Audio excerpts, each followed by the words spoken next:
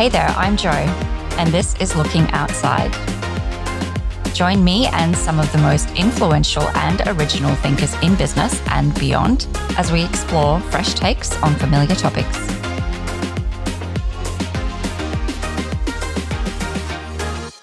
Well, hey everyone, welcome back to Looking Outside. Today is a really special episode and a very rare opportunity. I'm filming live podcasts right here from the Dubai Future Forum, the largest gathering of futurists in the world, in the one place for 2 days. They have a dedicated pod for podcasting. And I'm joined today to share some reflections around what's happening at this event and how it's connected to what we do day to day. I'm joined here today by someone very, very exciting to come on the podcast, Josef Hargrave from Arup. Hey, Josef, welcome to the show. Hi, nice to meet you and pleasure to be here. Tell us who you are. So my name's Josef Hargrave. I'm the Director for Foresight at Arup. We're a global engineering, design, architecture consulting company focused on the future of the built environment and sustainable development. Amazing. And how did you get into that? Oh my God, I got into Foresight, I guess, a long time ago. I studied innovation management at the Alliance Manchester Business School, which always had a strong academic focus on foresight. So I first got exposed there. Then started my career working in Germany at Z, which is a small boutique consultancy focused on foresight for the German industrial sector predominantly. Then set up my own company for 3 years working in London, and then joined Arup 13 years ago. So I've been there a long time doing foresight in this one company, but working all over the world. So I've worked in I think over 20 countries and over 30 cities and delivered projects all over the place. Some easy, some really hard, but most of them fun. Yeah, lots of varied touch points across the foresight journey as well. I imagine like you would have employed lots of different tools and methods and engaged with many different types of topics to explore during that time. Yeah. So what's kind of one foresight project that you've done that's kind of stayed close to your heart? I've done a lot of work in Asia, and I think I'm just fascinated by the culture in Japan and China, and I've worked a lot in Hong Kong and also in Singapore, and for some reason I have an affinity for that part of the world. It might be the food, it might be the people, but I certainly have an affinity. So it's sometimes less about the topic and more about the people I work with, I guess. But there's a few that are really interesting.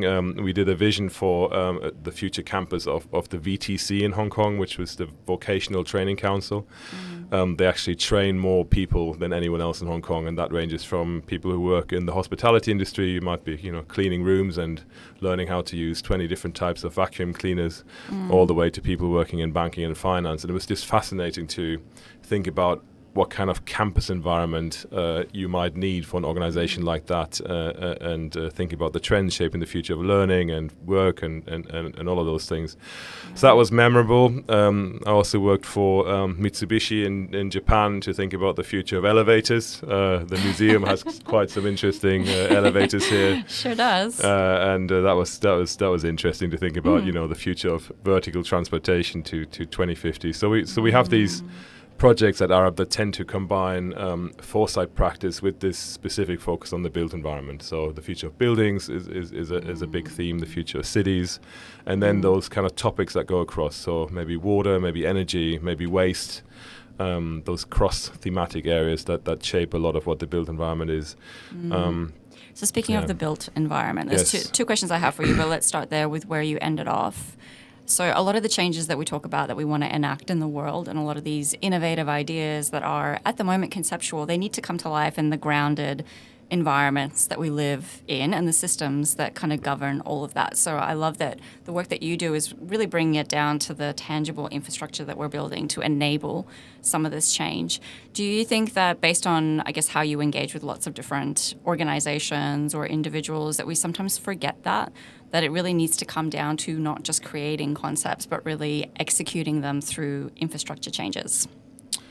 Yeah, I always try to stress that the future is not about the future, it's about the present, and I'll elaborate a little bit on that. But if you think about, for example, a major piece of infrastructure like the Dubai Metro, we're here in Dubai. Let's talk about that for a second. So, the concept of that metro would have, been developed a long time ago, and then it took a long time to do the planning, the construction, the execution, and now you've got a metro system that is kind of operational for decades ahead. So in the early stages of those design processes, you're making decisions about a piece of infrastructure that's going to be around for a long, long time. So you have to take that future operating context into account, and you have to think about, what will be future climatic conditions, what will be future realities around technology and regulation, what will be, new user needs and expectations, and then translate that back into what would we like to know about the future, what should we know about the future, and what do we absolutely have to know about the future to make better decisions today.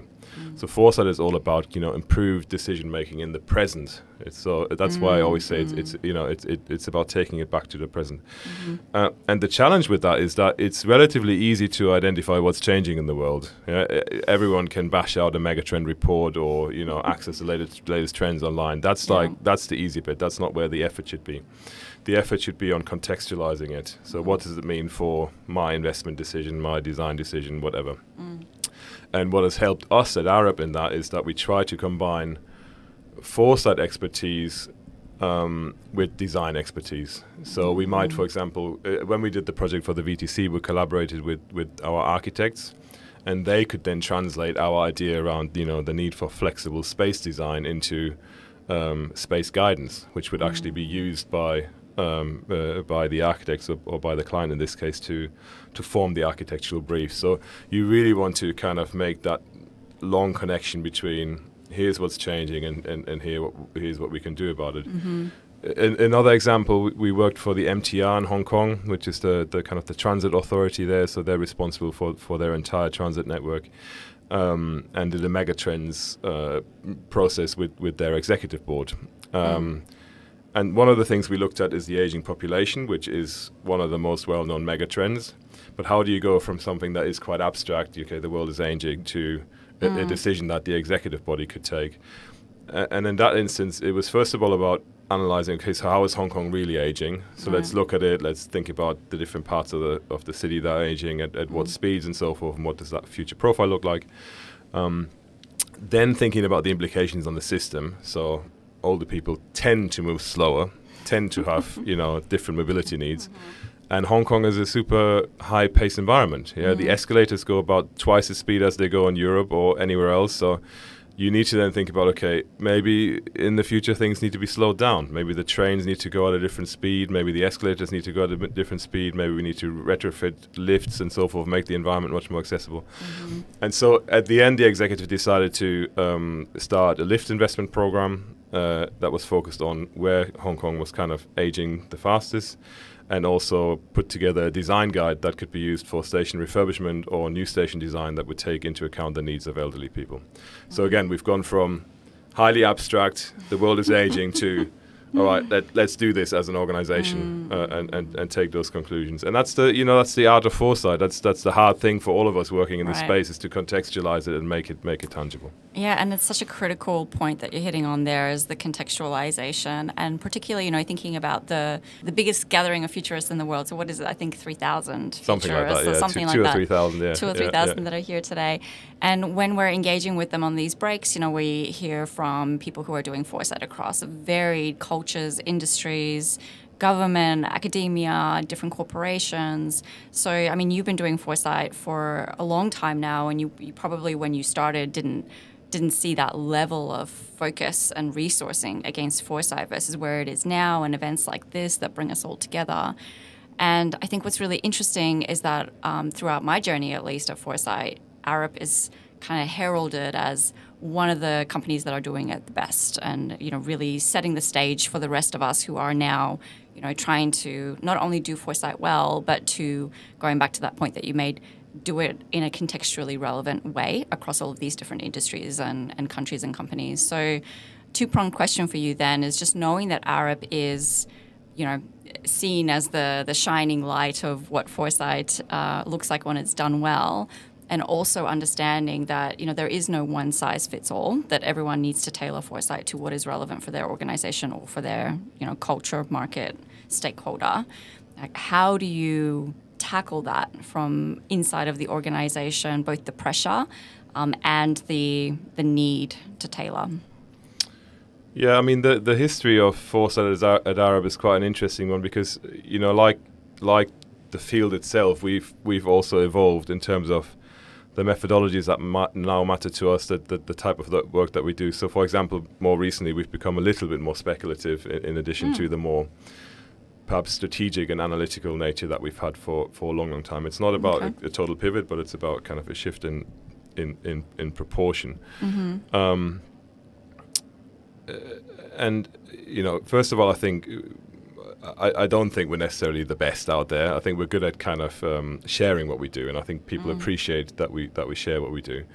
But there's really amazing organizations out there who do, equally, if not better work, and we tend, we continue to be inspired by them as well. So, for example, the work of the Copenhagen Institute, which is always something that we look towards. But I mean, foresight is useful to Arup because we've made ourselves useful. Right. Makes sense as and that can take many different forms. So it's not, we've got a very diverse team now that is responsible for a wide range of application areas of foresight. So we do thought leadership, which is important for branding and differentiation. We do strategy implementation, which is, helps the firm transform and adapt over time. We do work around mindset and leadership, which is about, our members and our leaders having a broader horizon and taking into account new themes.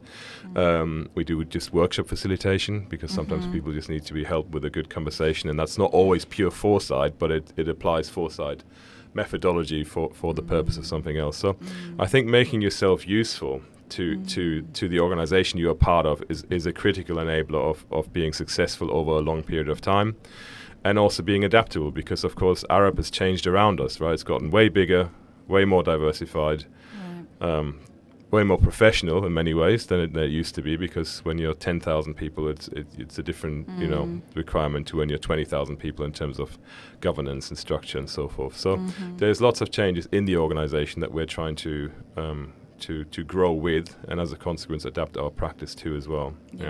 Yeah.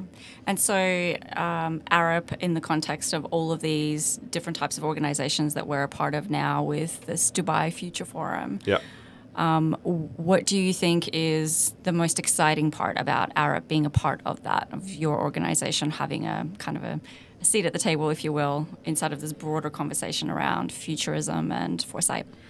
Yeah, I mean, we you and I, we will all come from a slightly different school of foresight and futures, right? If that makes sense. So, we all had bosses at one time that kind of taught us how to do things, and as a consequence, very few of us have had formal training at university level. And even there, it's very much driven by the flavor of who's standing in front of you.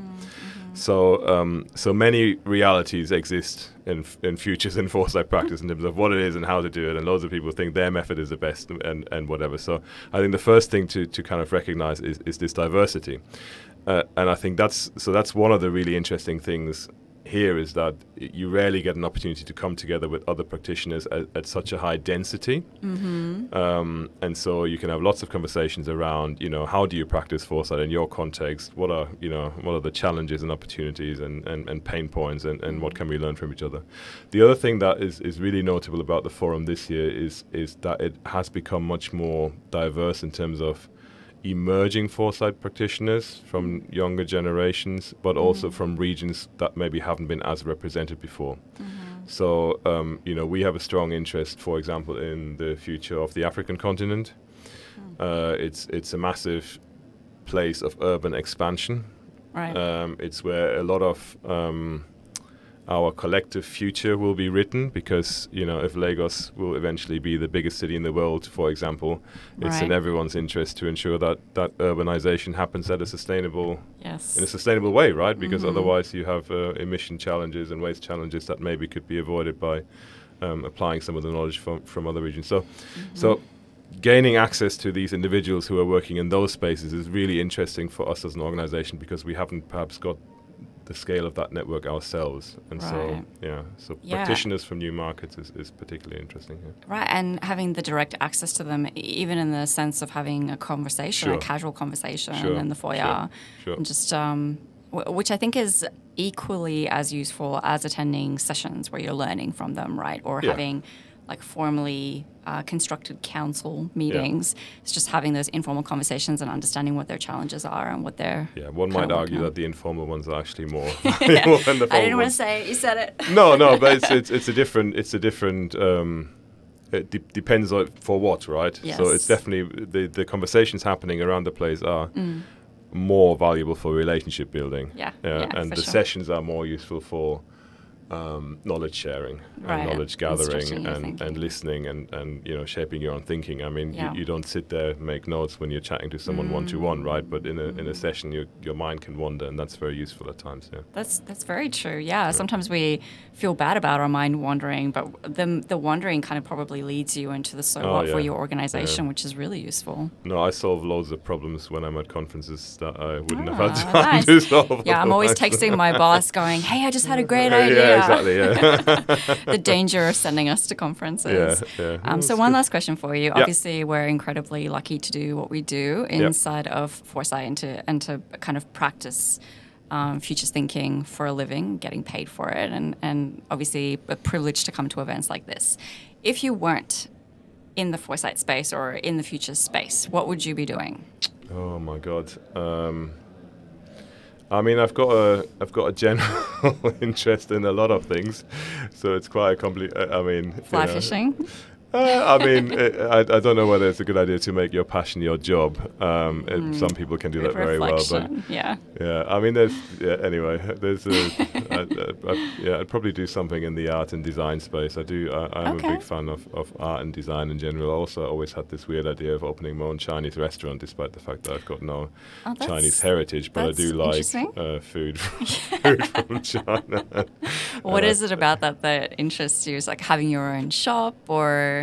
Yeah, just creating something, food. crafting something, in general, I like crafting things, if that makes sense in the statement, because, I mean, we do craft things in our daily, day-to-day professional practice right now as well, but they are like reports and not stunning pieces of art or beautiful bits of food or whatever, right? So I think we sometimes are a bit disconnected from our making self, which is probably very much inherent in who we are as humans. So and I love that that's the point that you ended on, because it kind of seems like a counter, but is actually very complementary with the point that you made earlier around making yourself useful. It's kind of balancing the creative nature of us as human beings with being very kind of practical and implementing what we can do. So really fascinating conversation. Thank you so much for joining me. You're welcome. Thank you. Thanks, Joseph. Thanks for listening. If you enjoyed this episode, please rate, review, or share the show, and I will see you next time. Until then, keep looking outside.